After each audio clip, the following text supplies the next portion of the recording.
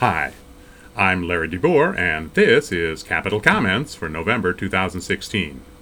Our topic this month, Indiana's November Surprise. 10 Indiana school districts offered property tax referenda on November 8th to finance buildings or budgets. That was the most for a November election since 2010. More referenda are offered during elections in May, probably because 69% of all May referenda have passed since 2010. Only 39% of November referenda had passed in that time. On November 8, 2016, 9 out of 10 school referenda passed. It was a November surprise. Why did it happen? There's a trend. The share of referenda that pass has been going up. Only half of all referenda passed from 2010 to 2013. A bit more than two-thirds passed in 2014 and 2015. This year, it was 17 out of 20, 85%. Perhaps it's the economic recovery raising voter incomes. Maybe school districts are running more sophisticated campaigns. Maybe districts are self-selecting, so the only districts that try are those who think they can win.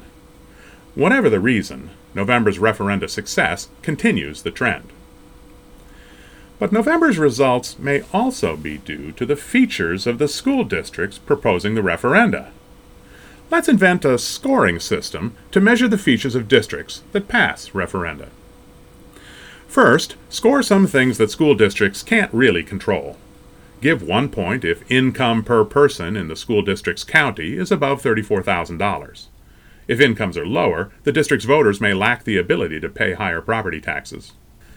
Give 1 point if the business share of taxable assessed value is more than 50%.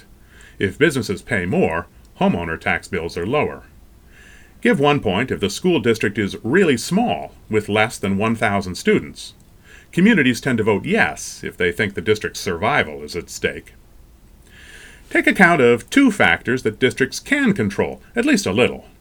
Give 1 point if the referendum adds less than 25 cents per $100 assessed value to the tax rate. Districts can ask for less, but if their budget or building needs are large or their tax base is small, then the rate will be higher.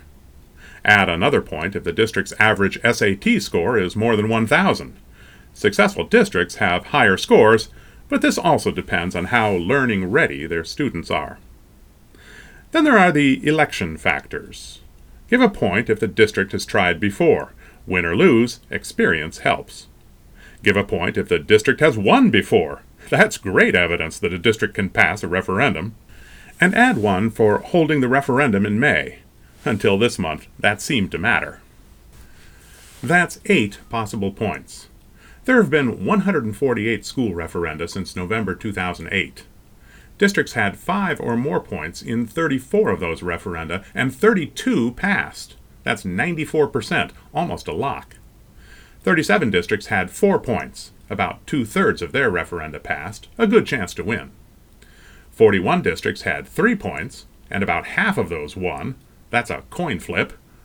The remaining 36 districts had 2 or fewer points, and 8 passed referenda, only 22%. Winning is not very likely. So what happened this November? 7 of the 10 referenda were offered by districts with 4, 5, or 6 points. They all won. 3 had 3 points. 2 won. Gary Community Schools referendum lost, 51% to 49%. The average number of points for these 10 referenda was 4.3. In all the November elections before that, the average was 2.6.